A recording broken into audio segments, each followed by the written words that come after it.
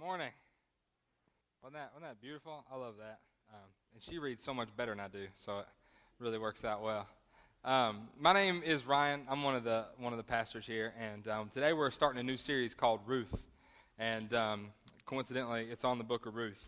And this is a 4-week series, and I get the privilege to be up here with you guys for 4 weeks. Chris is gonna take a break and relax and rest, and he deserves it.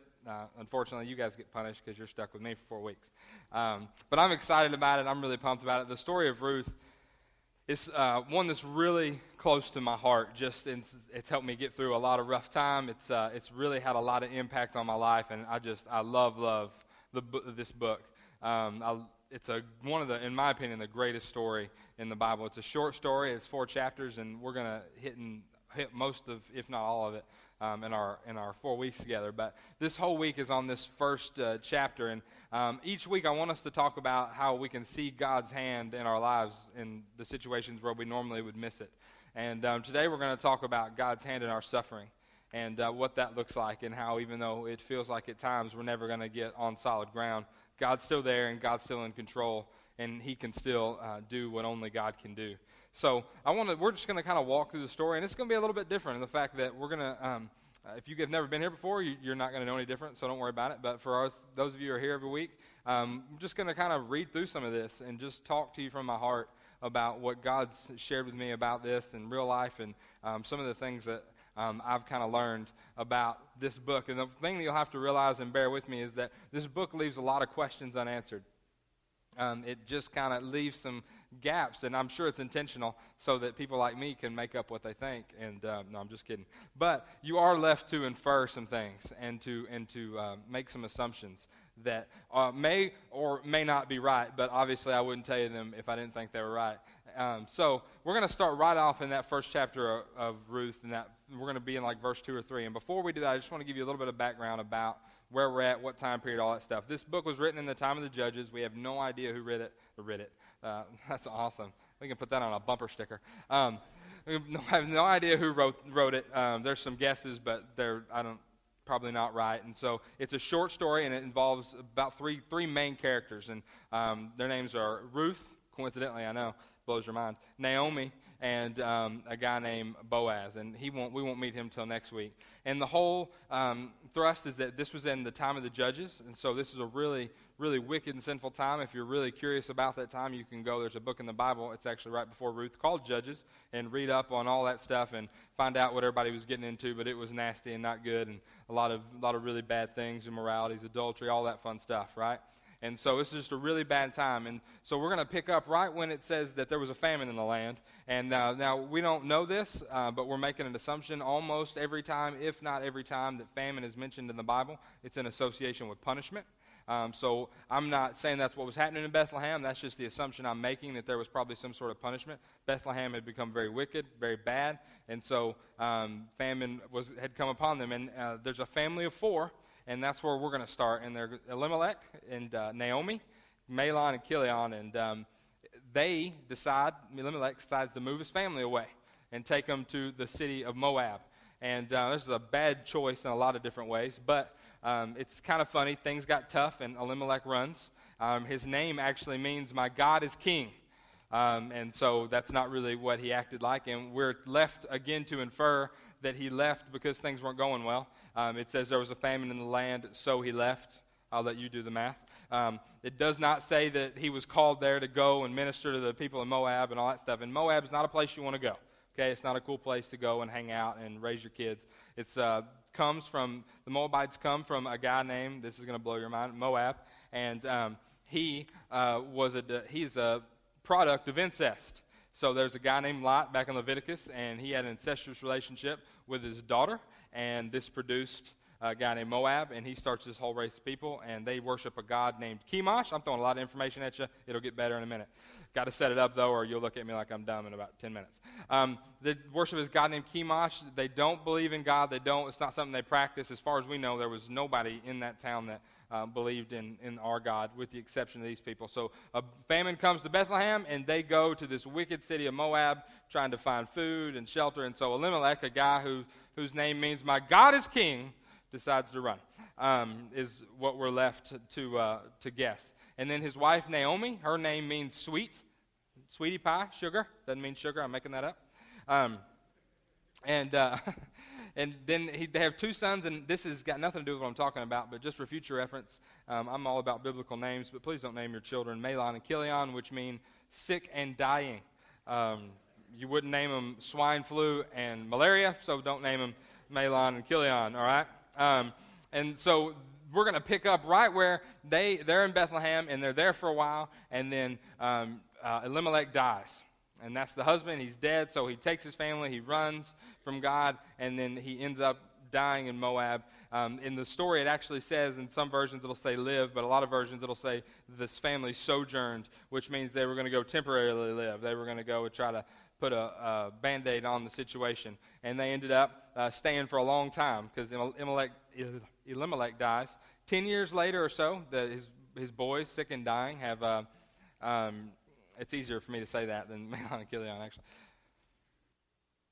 They've gotten married to a couple ladies, Orpah and Ruth, and but then they die and they pass away. So Naomi has had a rough go, and she has really learned a little bit about suffering. I think she's lost her husband and both of her sons, and in this time frame, that's a really, really big deal because for a woman, all of who you are is wrapped up in your husband and your sons and what your kids are going to be able to do for you after your husband dies. This is not one of those times where it was socially acceptable like it is now for women to go out and earn money and work and better themselves. She was really in trouble. And so she is in the middle of immense suffering. I cannot imagine losing my spouse and my children. That would just be out of control. And I just couldn't imagine how to process through that. And so I just want to follow through and talk about some of the things she does over in this first chapter that speak to me in just tremendous ways about who she is, her faith, and how real God really is in her life. So we're going to pick up right in verse 6. And then Naomi heard in Moab that the Lord had blessed his people in Judah by giving them good crops again. So Naomi and her daughters-in-law got ready to leave Moab to return to her homeland. Now, there's a big difference here between what Elimelech does when he's having a rough time and what Naomi does when she's having a rough time, right? Elimelech leaves, he runs, he just goes to a town just somewhere where he can get food, and Naomi is having a rough time, and so she hears where God's presence is and hears where God is, and so she runs towards God, and she takes her daughter-in-laws, and I don't know what the right way to say that is, the 2 daughters that were married to her husbands. And so she takes them and goes. Now, I mean, she's suffered all this. She's lost her husband. She's lost her sons, and now she's got to hang out with her daughter-in-laws.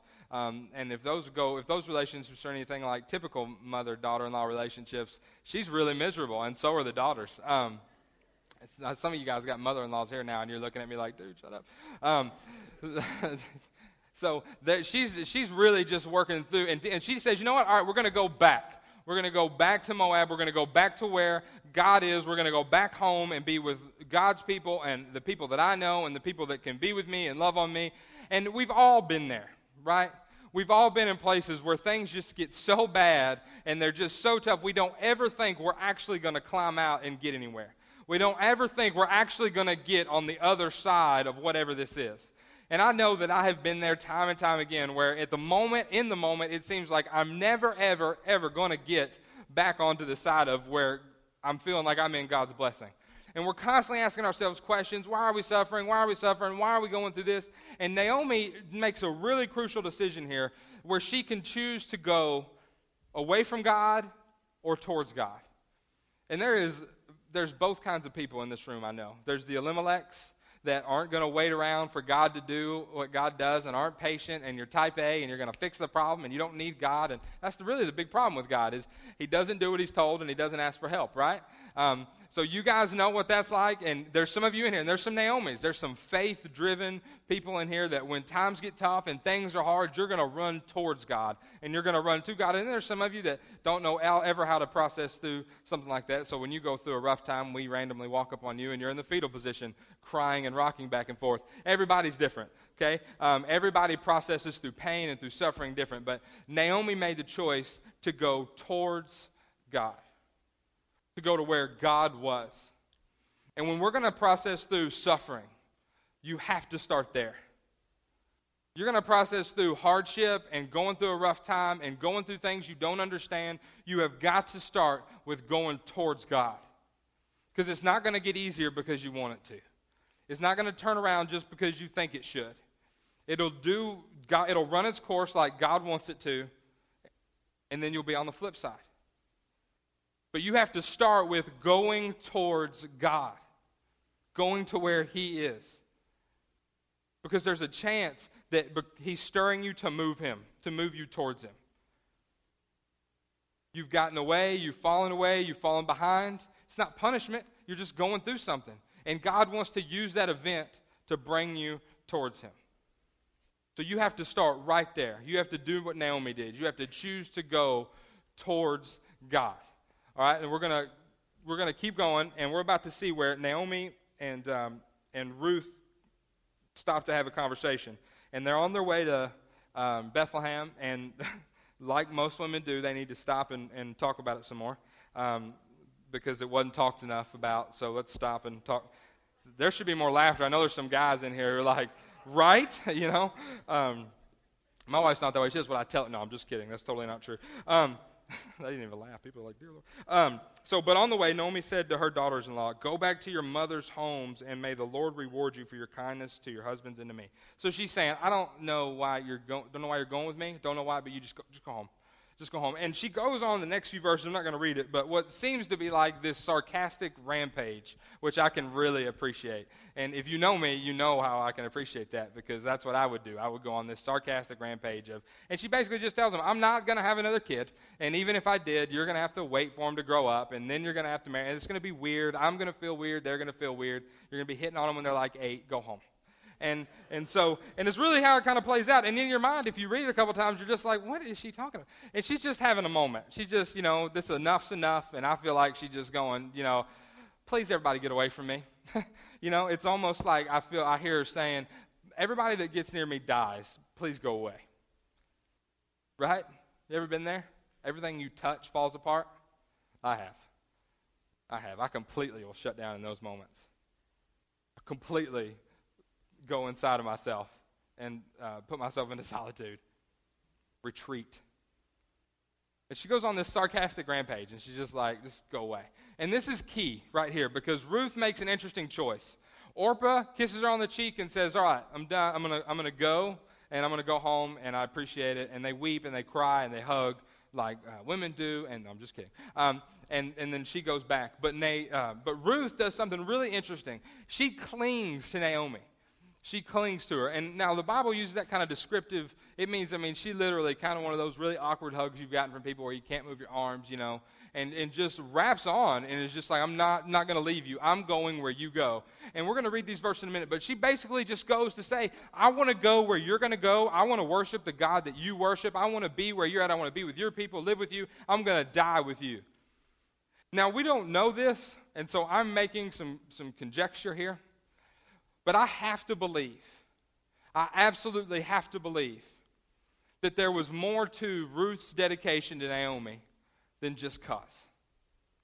Just cause. She left her own family, her own home, her own mother, her own father to go, and she clings to Naomi in this time and says, I'm going with you.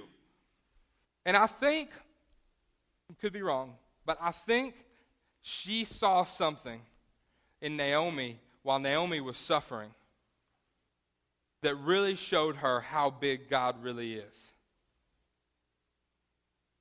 And so she makes a radical statement right there and says, I'm going with you. I want to be where you're at. I want to worship the God that you worship. I know that we cannot understand why we're going through what we're going through. I know that we cannot wrap our head around why this just keeps happening and everybody around us keeps dying and everything that can happen has happened. And it's just bad and it's getting worse and worse and worse. And I can't understand it, but I know that I've seen something in you. You have gotten yourself out of the way and let this God show himself through, and I want to be with him.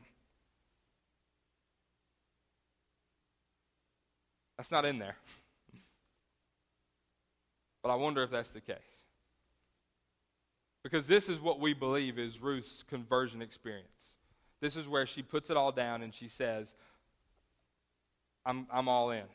This is her commitment to God here. And if you miss over it, you'll just read it and you'll just hear it. Some of you have used it, some of these next verses for your vows and your wedding. But she's making more of a statement than we possibly realize, because this is the moment where she says, I want to be with you and I want to worship the God that you worship, because I think he can radically change my life the way he's changed yours. And I just want to take a quick minute and just say, there is some Naomis in the room. There's some people in this room that are going through stuff I cannot possibly imagine. You're dealing with more pain and more suffering than one person should probably have to go through.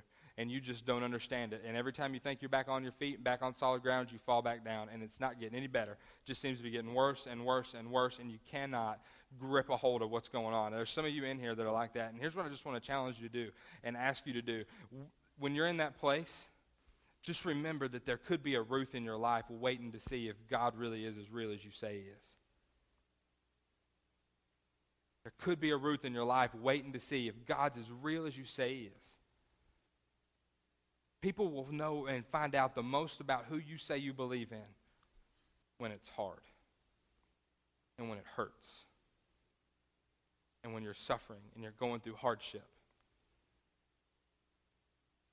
There's a Ruth in your life somewhere. There's a person in your life somewhere that you probably don't even realize is watching. If you're a Naomi and you're in this room, know that God has you where he's got you for a reason. And there's bigger stuff at play, and that don't always make you feel better.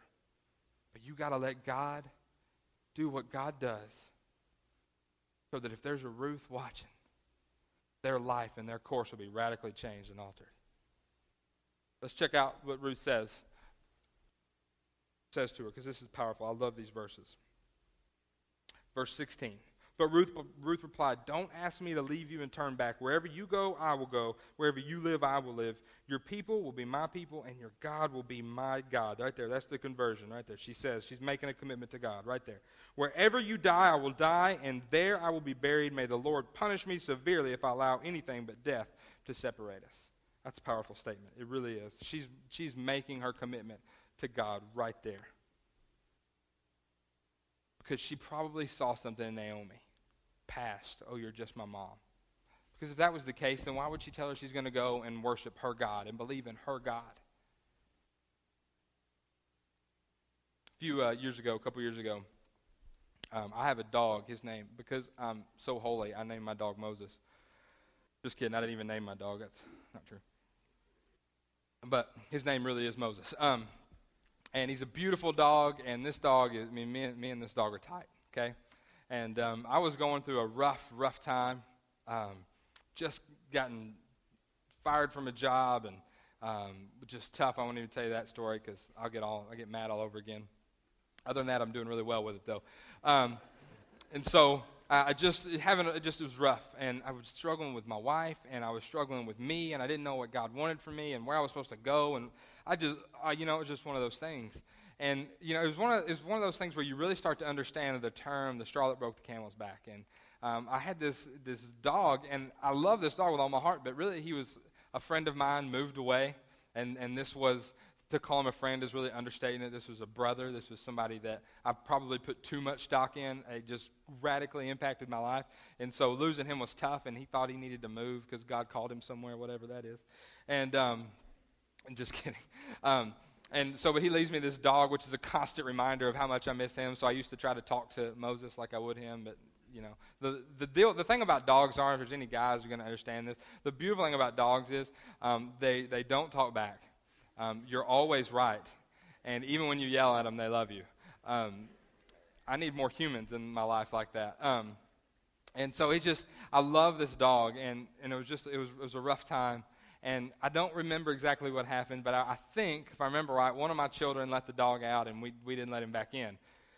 And we had a little fenced-in yard, but it was really small, and so he's a big dog, and I hadn't fixed the gate, and so he gets out of the gate. And I come home, and he's not in the backyard, and I go looking for him, and I'm just getting madder and madder, and this dog had set up with me and listened to me talk, for hours late at night, because I couldn't sleep. It was awful. And I think Jennifer would come out and watch me talk to him, and I'd like pause and wait for him to give me a response, because I think God's big. I think he can do it. We were close. I mean, me and this dog half soulmated. Still do love this dog. And so I came home and I'm looking for the dog, and I'm getting madder and I'm getting mad. And I'm not mad at him. I'm mad at God, right? And so and this is not a joke. I said this. I stopped what I was doing and I was like, and I believed it too. God, if you don't bring this dog back to me, I'm done. I'm walking away. I'm not even going to believe in you anymore. Right? You laugh. I was serious. I wasn't even playing either. In my own mind, I was like, no doubt. My four-legged furry friend doesn't come back. I am walking away from Jesus. Isn't that awesome? But you get to that place where you get so bad, and one thing will make you just, I'm done. I'm done.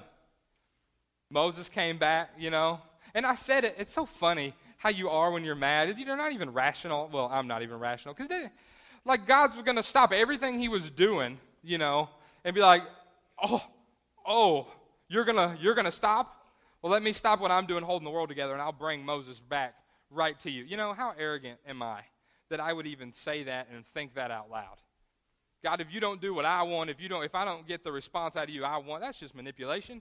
We try to do it with humans, and so we assume God will do the same thing. Well, Moses came back, and so, I think a little part of me was even like, yep, God knows he needs me. He don't want to take a chance on missing out on Ryan. You know what I mean? That's all I'm saying. And it was so just arrogant and immature and stupid. But I was so frustrated and so done. The people that wounded me the most in my life were the Christians around me. I just wanted to be done. It could have been, dropping something on the floor. I might have been like, if you don't clean it up, God, I'm done. I was just done. I couldn't deal with anything else. And, I love my dog with all my heart. And if something happens, I'm going to probably take a couple days off work. I mean, he's my boy. But it's a dog.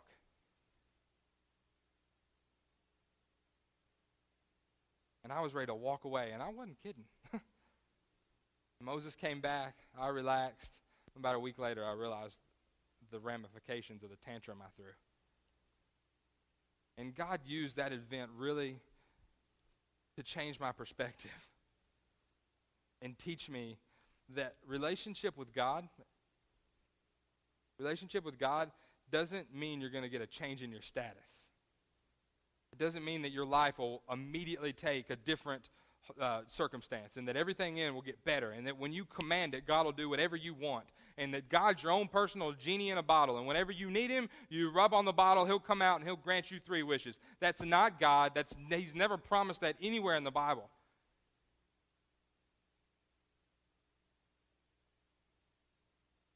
A relationship with God doesn't mean that I'm going to get a change in my status or my circumstance, but it definitely should lead to a change in my perspective. And that's that this gig isn't about me. God's put a passion in me for students and for kids, and I hope I get to spend the rest of my life acting like an idiot in front of them. But here's one of the main reasons why, because if there's anything that keeps me up at night, if there's anything that'll stress me out and cause me to just have a mental meltdown, it's the thought that churches, not one church, but churches in general, are just pushing out this watered-down view of God and who he is, and he'll do what you want, when you want, whenever you want it, and you just ask, and he'll give it. I promise that's the case. He loves you. Amen. Let's pray. Let's get baptized. Bam. And every time we do that, every time we produce another one of the people that just don't understand that that's not necessarily how it's going to work, and that because you decide that you love Jesus does not give you a pass to never deal with suffering and hardship and tough times, because we've produced that, every time that the Christians end up encountering hardship, they've not learned and nobody's told them, hey, that'll happen. And so they walk away. Not only walking away from the church and their faith, but then what are they showing the people around them that they told about this God they love so much? And that's not people's fault. That's churches, that's leadership fault. Because we want to tell you about this great love of this great God, but we don't want to tell you that, he's great, and he loves you more than you can possibly imagine, and he created you to be in relationship with you and to love you and to be with you, but he's not a character playing a part in your story. He's not an extra. He's not something you can just say, oh, good, I got God, I'm good, I'm covered. Check that box. You're playing a part of his. And when you engage in relationship with God and who he is and what he has for your life, you're making a commitment to say, I'm not going to understand everything that goes on. I'm not going to be able to make sense of all the tragedy and all the hardship and all the stuff that's going to happen. But I trust that you're God and that you're going to work all this out for your good, because I am honored and blessed to get to be a part of your story. God's not just some little part of your story. He allows you to be a huge part of his.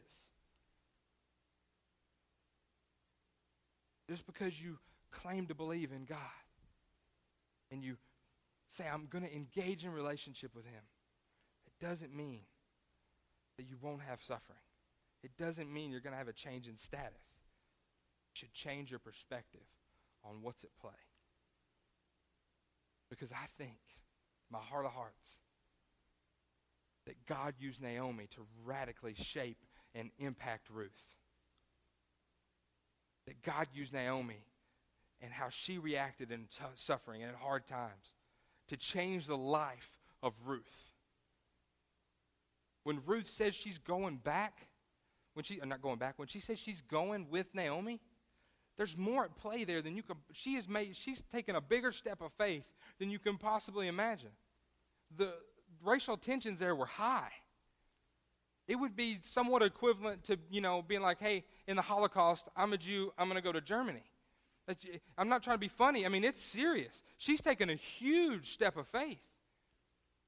She had to have seen that in somebody else, because her faith ends up changing a lot of people. And so Ruth steps out because I believe what she saw in Naomi, and she says, I'm with you. I want to worship the same God you worship. We're always focused on I, and me. Then we'll miss God. And one of the coolest things I think that just blows my mind about Jesus and about this whole thing called Christianity is that even when I'm at my worst and I just feel like it's just never going to get any better, and that things just aren't ever going to turn around, and that I'm just going to constantly be suffering the rest of my life, that if I get me out of the way and let God do what he does, that there's people around me that he's impacting. There's people around me that he's impacting through me and through my suffering and through my hardship. That's got to make it worth it. We're the me generation. It's all about me. Guys, if I look at this, I don't have my Bible, that's my iPad. If I look at the Bible, if I look at that book, I can see times when Jesus said, dude, you don't want to follow me. Go back. I can see times when Jesus would tell people they wanted to be his disciples, nah, you're not ready. He actually talked people out of being a disciple because the cost is high. The cost is high.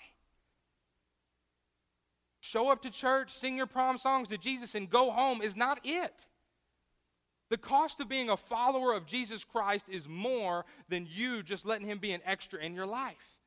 I mean, I don't mean to be like completely overly harsh about it, but it's not about you.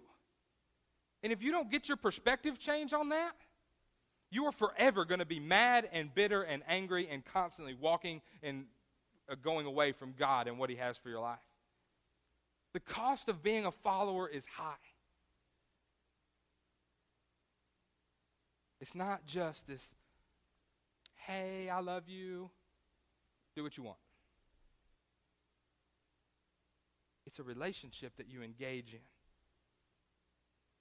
And when you engage in relationship, Jesus will take you and lead you where he wants you to go. And it'll be so much easier to process through your suffering and your pain and your hardship. Because there's some people in here that are having a rough go. I just want to tell you, God's good, and he's going to bring you through. And that it won't always be like this. And that things are going to get better. But as long as you're focused on you, and I, you'll never get a clear perspective to understand what God's trying to do through you and in you. Because there's bigger things at play than just you. He didn't create you to revolve the world around you. I know that's tough.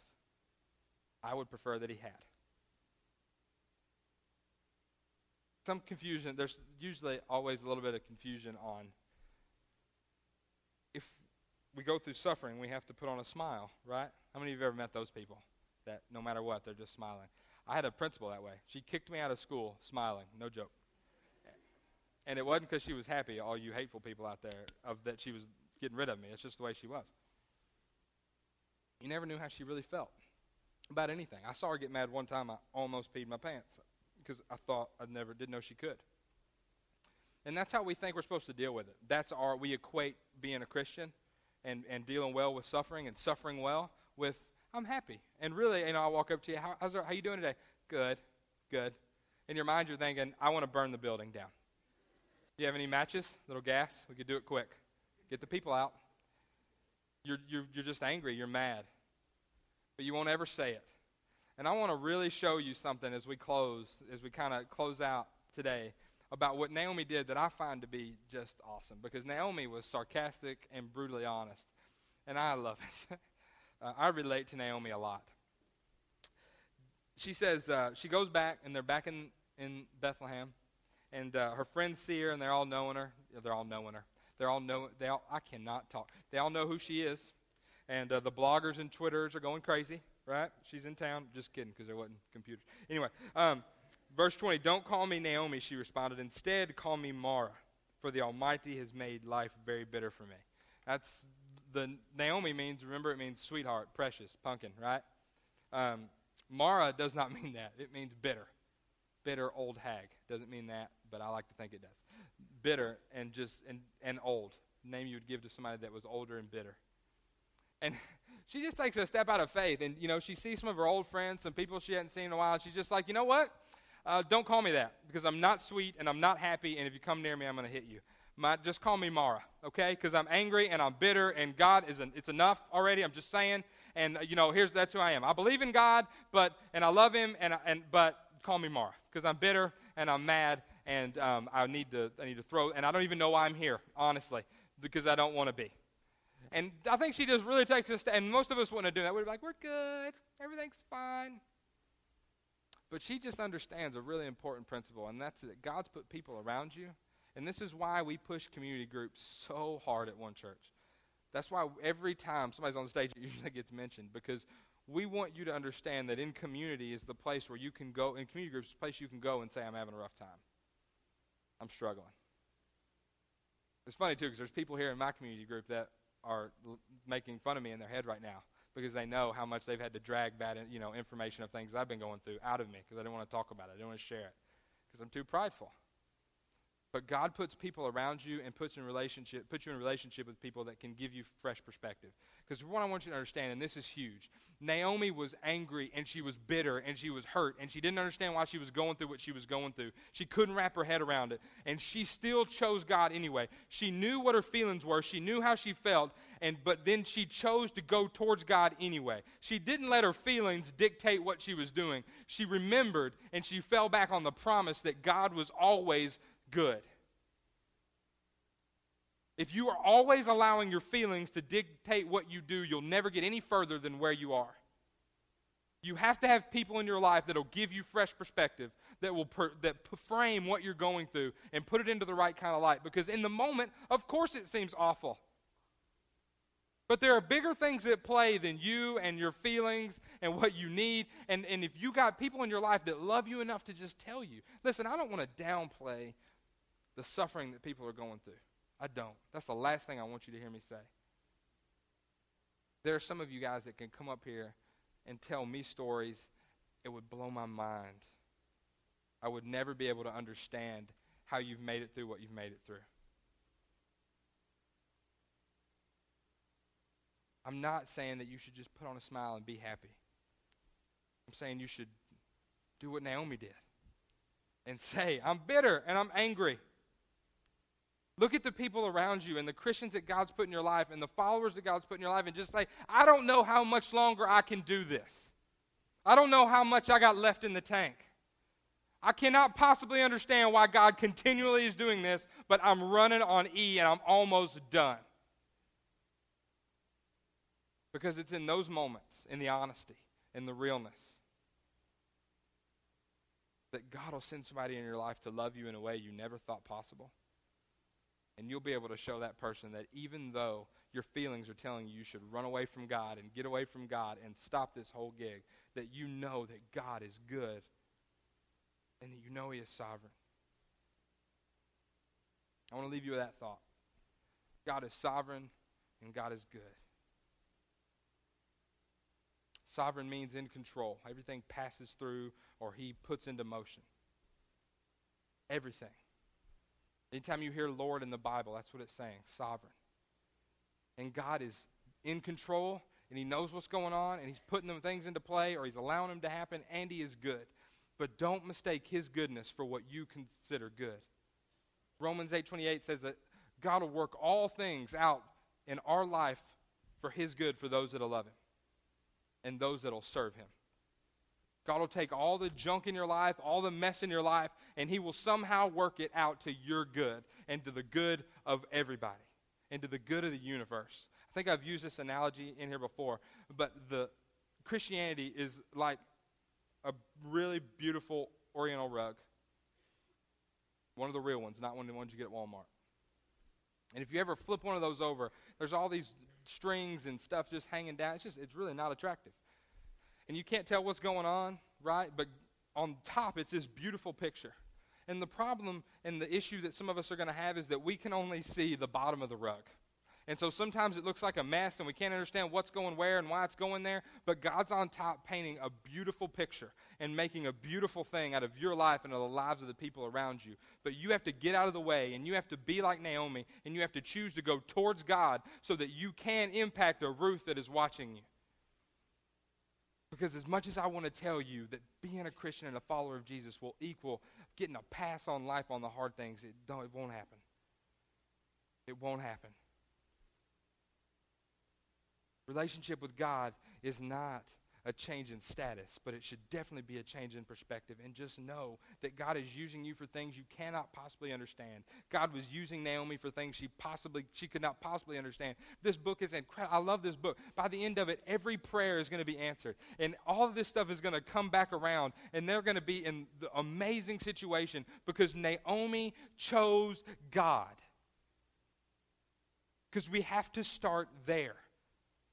Naomi chose God. You got to come back. The story gets so much better. It's not all about people just dying and dying. God's going to do something huge.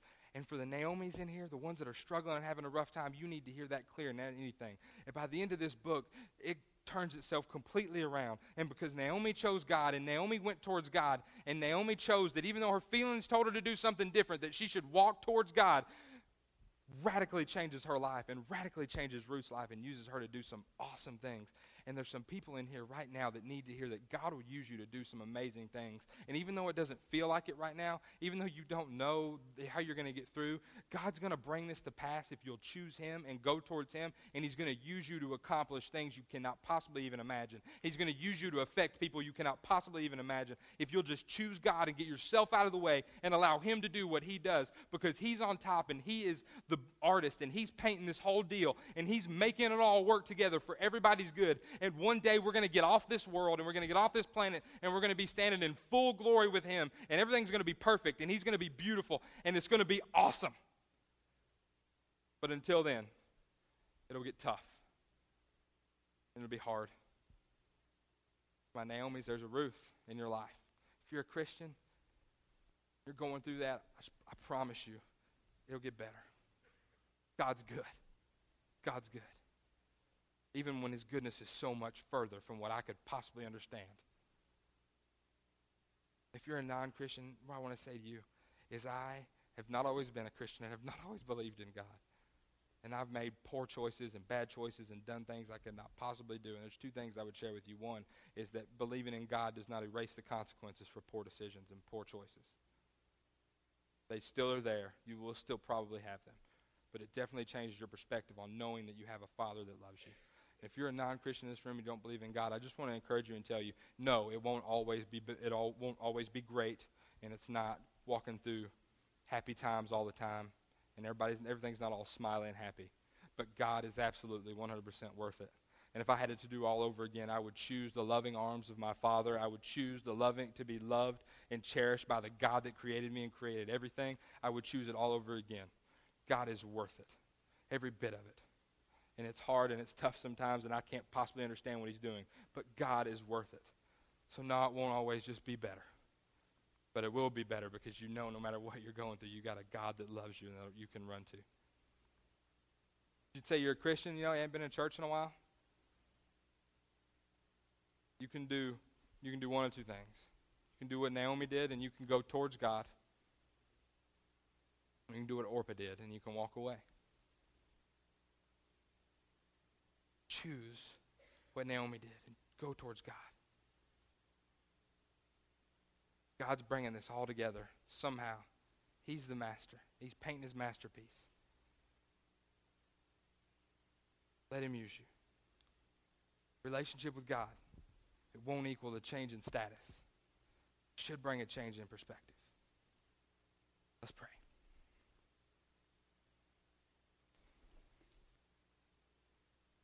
Father, I know there's some hearts in this room that are struggling. There's some people in this room that are having a rough time. And Father, I just ask right now that you let them know there's bigger things at play. And Father, just give them the courage and the boldness to stand still and to let you shine through even though it doesn't feel good. And to let them realize there's some Ruths in their life that are watching. Father, I know what it's like when everything falls apart. I can remember the moments clearly when I thought nothing was ever going to get put back together. And God, you're so good. You bring it back for your good. When everything falls apart, we can still lean into you. And we can still draw closer to you. And you still look at us as your children. Father, let us just to run towards you. And when suffering comes and hard time comes, Father, let us to start right where Naomi did and choose you. Because you're worth it. And I thank you that you're worth it. Thank you for the way you love me. Father, I thank you the way you love each and every person in here. Let them to be Naomi and Ruth's, Father. Choose you and have faith. When everything falls apart,